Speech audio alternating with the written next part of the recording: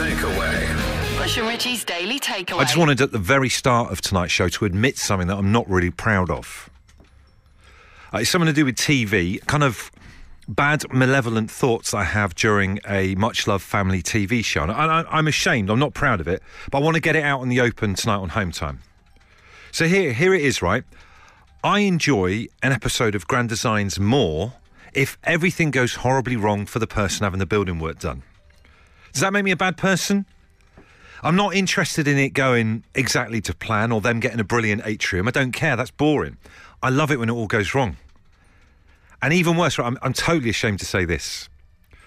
I get a bit of a kick out of them splitting up because of it. Is that really bad? That's terrible, isn't it? It's absolutely terrible. I've been walking around with this thought in my head. I'm like, when we're watching it in the lounge, everyone's getting into it. Oh, I hope they're going to be okay. And secretly I'm thinking, I just want it to get even worse. I'm loving this. You know what I mean? Like stuff where the cement doesn't work properly. Or they fill it with like chip fat from Norway, and because that's good for installation and stuff, and it doesn't work. Or it leaks out the side like a sponge. Or I even like it even more where there should have been like a games room, and there's nothing there. It's just like a muddy puddle, and it keeps raining. The rain's the best bit. So I just wanted to get that out in the open because I felt bad about feeling this way for quite a long time. Maybe you're listening to this right now thinking, do you know what, actually, I'm like this as well. I have bad thoughts during Grand Designs. Charlie does add a point on Twitter. It wouldn't be as enjoyable if the couple came in under budget, had a great builder and the perfect summer, and Kevin turns up and says how great it looks, then he leaves. That is a good point. It's part of the drama. But I just want to put it out there right at the start of the show, cards on the table. Am I a bad person for wanting people in Grand Designs to fail? Jeff says, Bush, you're a psycho. Fair play. Michelle says, I love watching for properties that they'll never be able to afford to live in at the end. This is terrible, isn't it? It's like a really evil hour of radio, but it's good to be honest. Gavin says, agreed, Bush, nothing better than a colossal fail on Grand Designs. It's the fact that people budget for these builds and end up with a mortgage they can't afford on a house that's made up of hay bales and animal poo with a wind turbine that breaks a lot, and worse, they don't have planning permission for. That's a good point. Well, let's expand this out a little bit, because we're getting tweets and stuff in from people who secretly want people to fail in other programmes, not necessarily just Grand Design. So Adam says, Bush, there's nothing more entertaining than seeing the blood drain from the faces of a pretentious couple realising they've completely blown the budget. We all know it's blown, except them. Good point. And I tell you what, we're getting in on the wires this evening on Home Time. It ain't just Grand Designs. There's other programmes out there that people are secretly rooting for people to fail in. Shelley, speak to us. Whenever I watch Don't Tell the Bride, I really want the bride not to turn up at the wedding and be really, really bummed by what he's done. Isn't that bad, though? Because we should be rooting for these people and want them to have a lovely wedding and all that kind of stuff, or want their house to pan out well on Grand Designs. Why do we want the worst for these people? They just put themselves out there and want them to have the worst. That's what they're there for us to ogle over their bad luck. Yeah, it's a good point as well. Better. Yeah, it does. I don't know what it is. It would be boring if it all went according to plan, don't you think, Shelley? Exactly, yeah. So the best possible Don't Tell the Bride for you is that the bride doesn't turn up. Yes, they split up.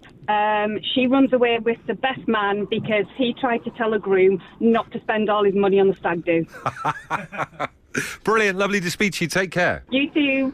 I've gone down like a bit of an evil rabbit hole this evening. Not only am I'm encouraging people on Grand Designs to have a nightmare, I can't stop watching the video footage of the band The View battering each other in their gig in Manchester last night. They had a fight on stage. I've never seen anything like it. We need to get some of The View on. Let's try and get them on. Miles has just tweeted with a tick list of stuff that he loves when it goes wrong on Grand Designs, and it goes as follows. Over budget. Man has got loads of grey hair, more than he had at the start. Wet shear on record. One of the windows doesn't fit. Not in for Christmas. Not in for the Christmas after. All completed, but kitchen is completely unfinished. And the garden's a swamp. Bell doesn't work properly on this show. There you go. We've got Richard online. Richard, what are you saying? So, yeah, Grand Designs. When you get, like, people going on there, you know, giving it big licks, it's easy to build these houses, blah, blah, blah. It's like, hang on a minute, you don't even work in the trade, you have no idea. And then it all goes horribly wrong. So it's quite amusing. So are you in the trade? Are you a builder? Yeah, I'm a joiner.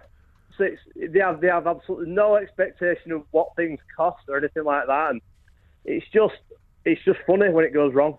Because I was watching one the other week, right? So secretly there wanting it to fail, and this guy had a nightmare. It was like a Teletubby house built into a hill. And I think 3 sets of building companies just walked out on him because they couldn't bear it, because he was in everything. Do you know what I mean? Yep, I know exactly what you mean. It's like they'll read one section on the internet, pick the sections that they want to hear, and then become an expert. And it's like, well, I've been doing this job for 25 years and I'm still learning. So do you find that just generally in life now, because there's a definite thing with grand designs where people have a go and think they can do it just by watching YouTube. Do you have people question you now with what you're doing? Yeah, all the time. And it's because, like, with electricians, you've got a governing body behind you, and with gas safe, you've got the gas certification.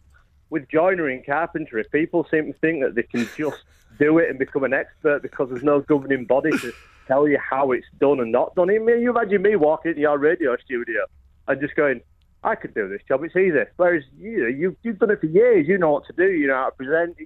It's almost belittling of the trade, and you just think, you know what, mate, I'm not interested. Do you know what you need? You joiners need a government agency. Let's think of an abbreviation for some kind of agency for you guys. You know what I mean? Like Block or what's the name of wood? Oak. Oh, yeah, Oak. Some kind of official board for joiners that just kind of smoke screeners, stop nosy customers from getting involved. That's it, yeah, hiding all that stupid information that people... I mean, there's a lot of good information out there, but there's a lot of terrible information at the same time, and it's people just read the sections that they want to see and hear and ignore the rest. Well, listen, if you are a joiner or a carpenter or whatever, and you want to sign up to this new agency, Oak, O-A-K, get involved with the show now and we'll sign you up. Good to speak to you, Richard. You too. Cheers. Stephen has tweeted to say, can other trades sign up, or is it just joiners, Bush? I get that as a tiler. Look at a few videos and they're fully qualified, telling me how to do my job. If you get customers sticky beaking into what you do, drop me a text and I'll make you up a government agency. 8 12 15 to get involved. I've spent this hour talking about how I want people to fail in grand designs. Katie's on the line now to psychoanalyse me. Katie? OK, I believe you've come down with the case of Schadenfreude, which is taking pleasure in other people's pain. Is that what Schadenfreude is? Because our producer Nick is in Germany watching football this weekend. I think he's going to be drinking a few of them. It's just to quote a famous musical, Avenue Q. There's a whole song about it. I recommend it. OK, so how do I cure Schadenfreude? How do I become a better person, Katie? I don't know if you can. Just check with your local support groups, find like-minded people, and just revel in the enjoyment. OK. I'm going to change my tune. I feel like you calling in is the ghost of Christmas future for me in many ways. Yeah, find like-minded people and embrace it. It's who you are. The Daily Takeaway. Bush and Richie's Daily Takeaway. I tell you what, though, as we head towards the weekend, I'm doing something incredibly rock and roll this weekend. I am off to my first ever proper board game convention. It's called PunchedCon, after the Punched board game magazine, which is a fantastic magazine if you're a bit of a board game geek like me. It's described as, and this is going to knock your socks off, the UK War and Strategy Board Game Convention in Coventry, and I can't wait. Never been to one before.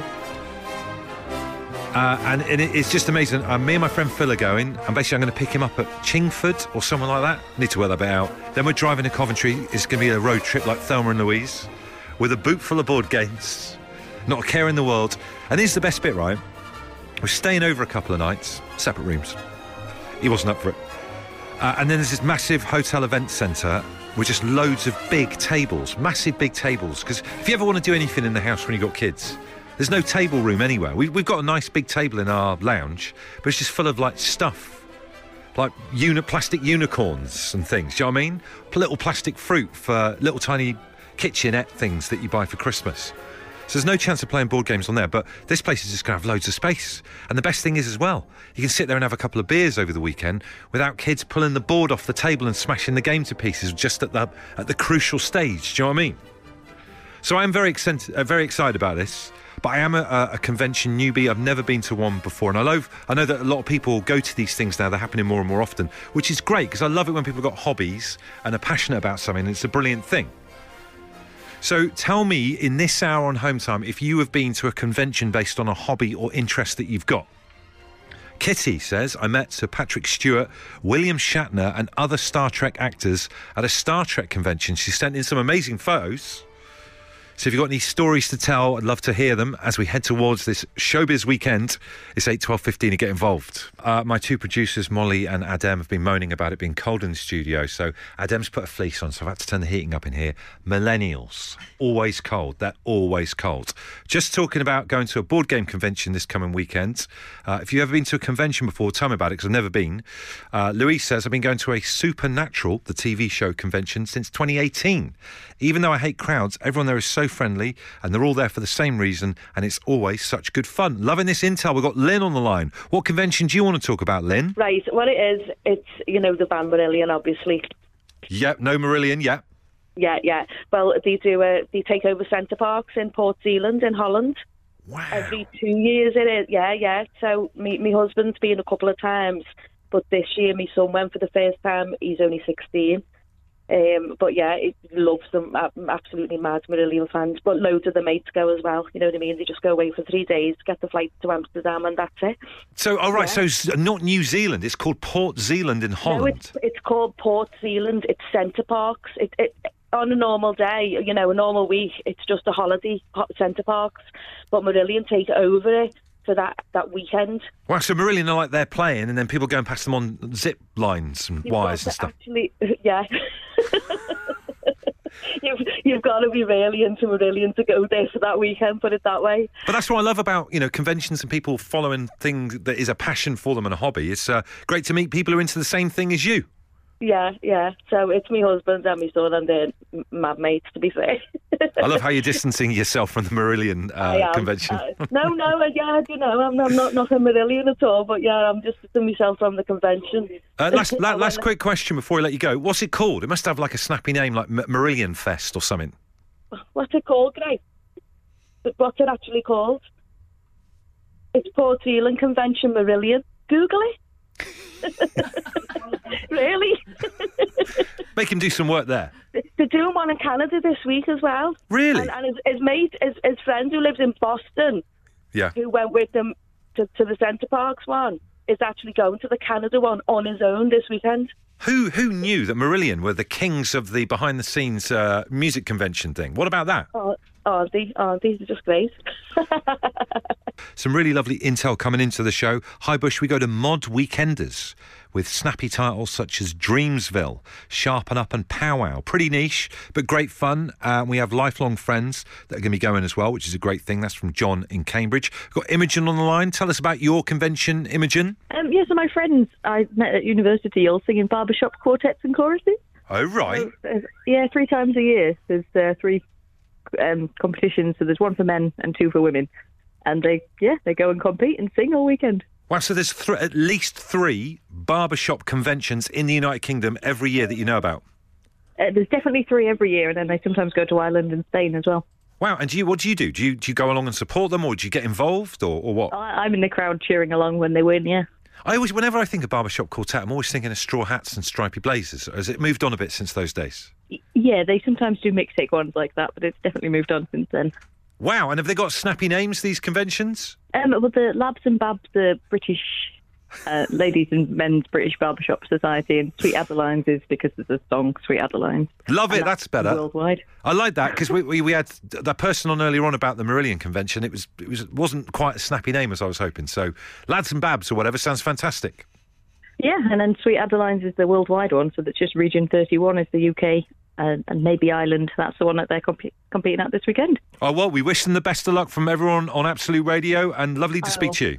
Yeah, I'll pass the message along. Thank you very much. The Daily Takeaway. Bush and Richie's Daily Takeaway.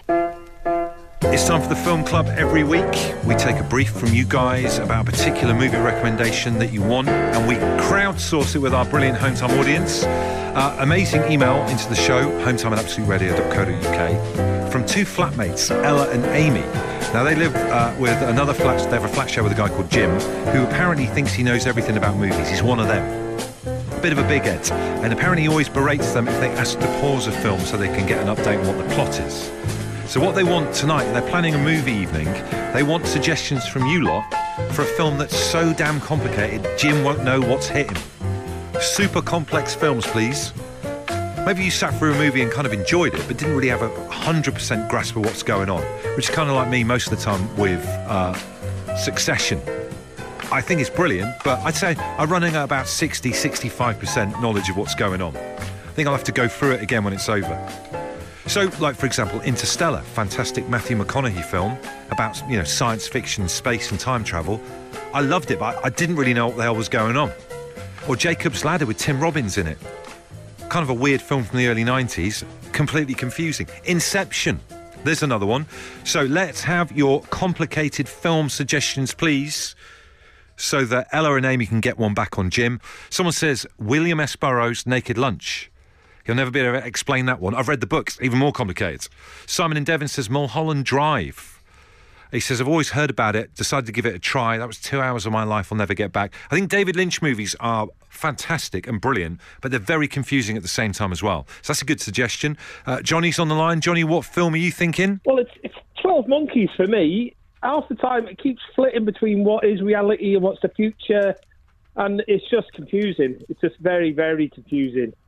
It's great. It's a good film. Now, I remember watching that. I think I was sitting there expecting some monkeys to turn up, but there's no monkeys in it, as far as I can tell. There is no monkeys, no. It's, well, I don't want to give too much of the plot away. What's his name again? It's what happens when you get over a certain age. You can't remember anyone's name. It's Bruce Willis, and he's always good. Bruce Willis is always fantastic, but, I was a little bit disappointed there was no monkeys in it at the end. Well, yeah, there is kind of lions and stuff, though, and a bit of a zoo thing.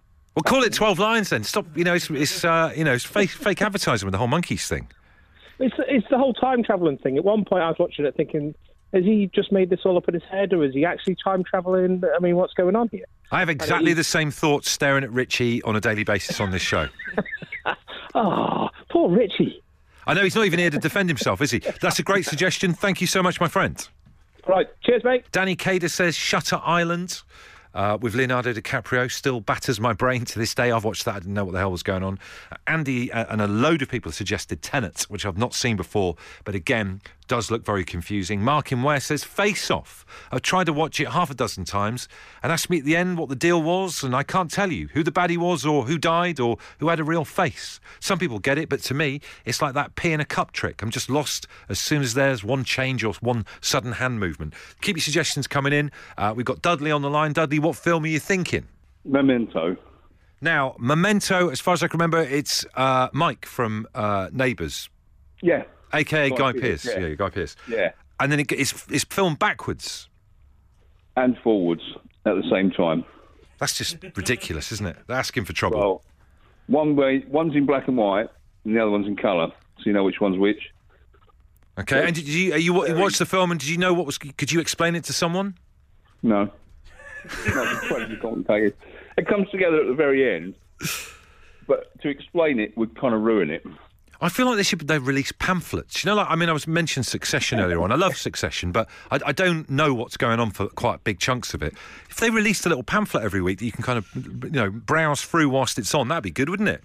Yeah, a little instruction manual that goes with the film. Yeah, let's make it happen. Well, listen, good to speak to you, and that's a great suggestion. Yeah, brilliant. Thanks, mate. A huge thank you to you if you've got involved with anything on this evening's show, particularly those people who've been suggesting incredibly complicated movies so that we can try and make Jim's brain explode, thanks to his flatmates Ella and Amy at their next movie night, because he's a movie know-it-all. I think we're going to go with Memento. We've had so many messages in about Guy Pearce having a drawer on himself so he can remember what's going on, or I do that most of the time, to be honest with you, if I'm even doing a shop just around the corner, because I can't remember anything. So Memento is the movie they're going to pick. Ella and Amy, let us know how you're getting on, and if there's a movie club thing we can help you with, all you've got to do is drop us an email, hometime@absoluteradio.co.uk.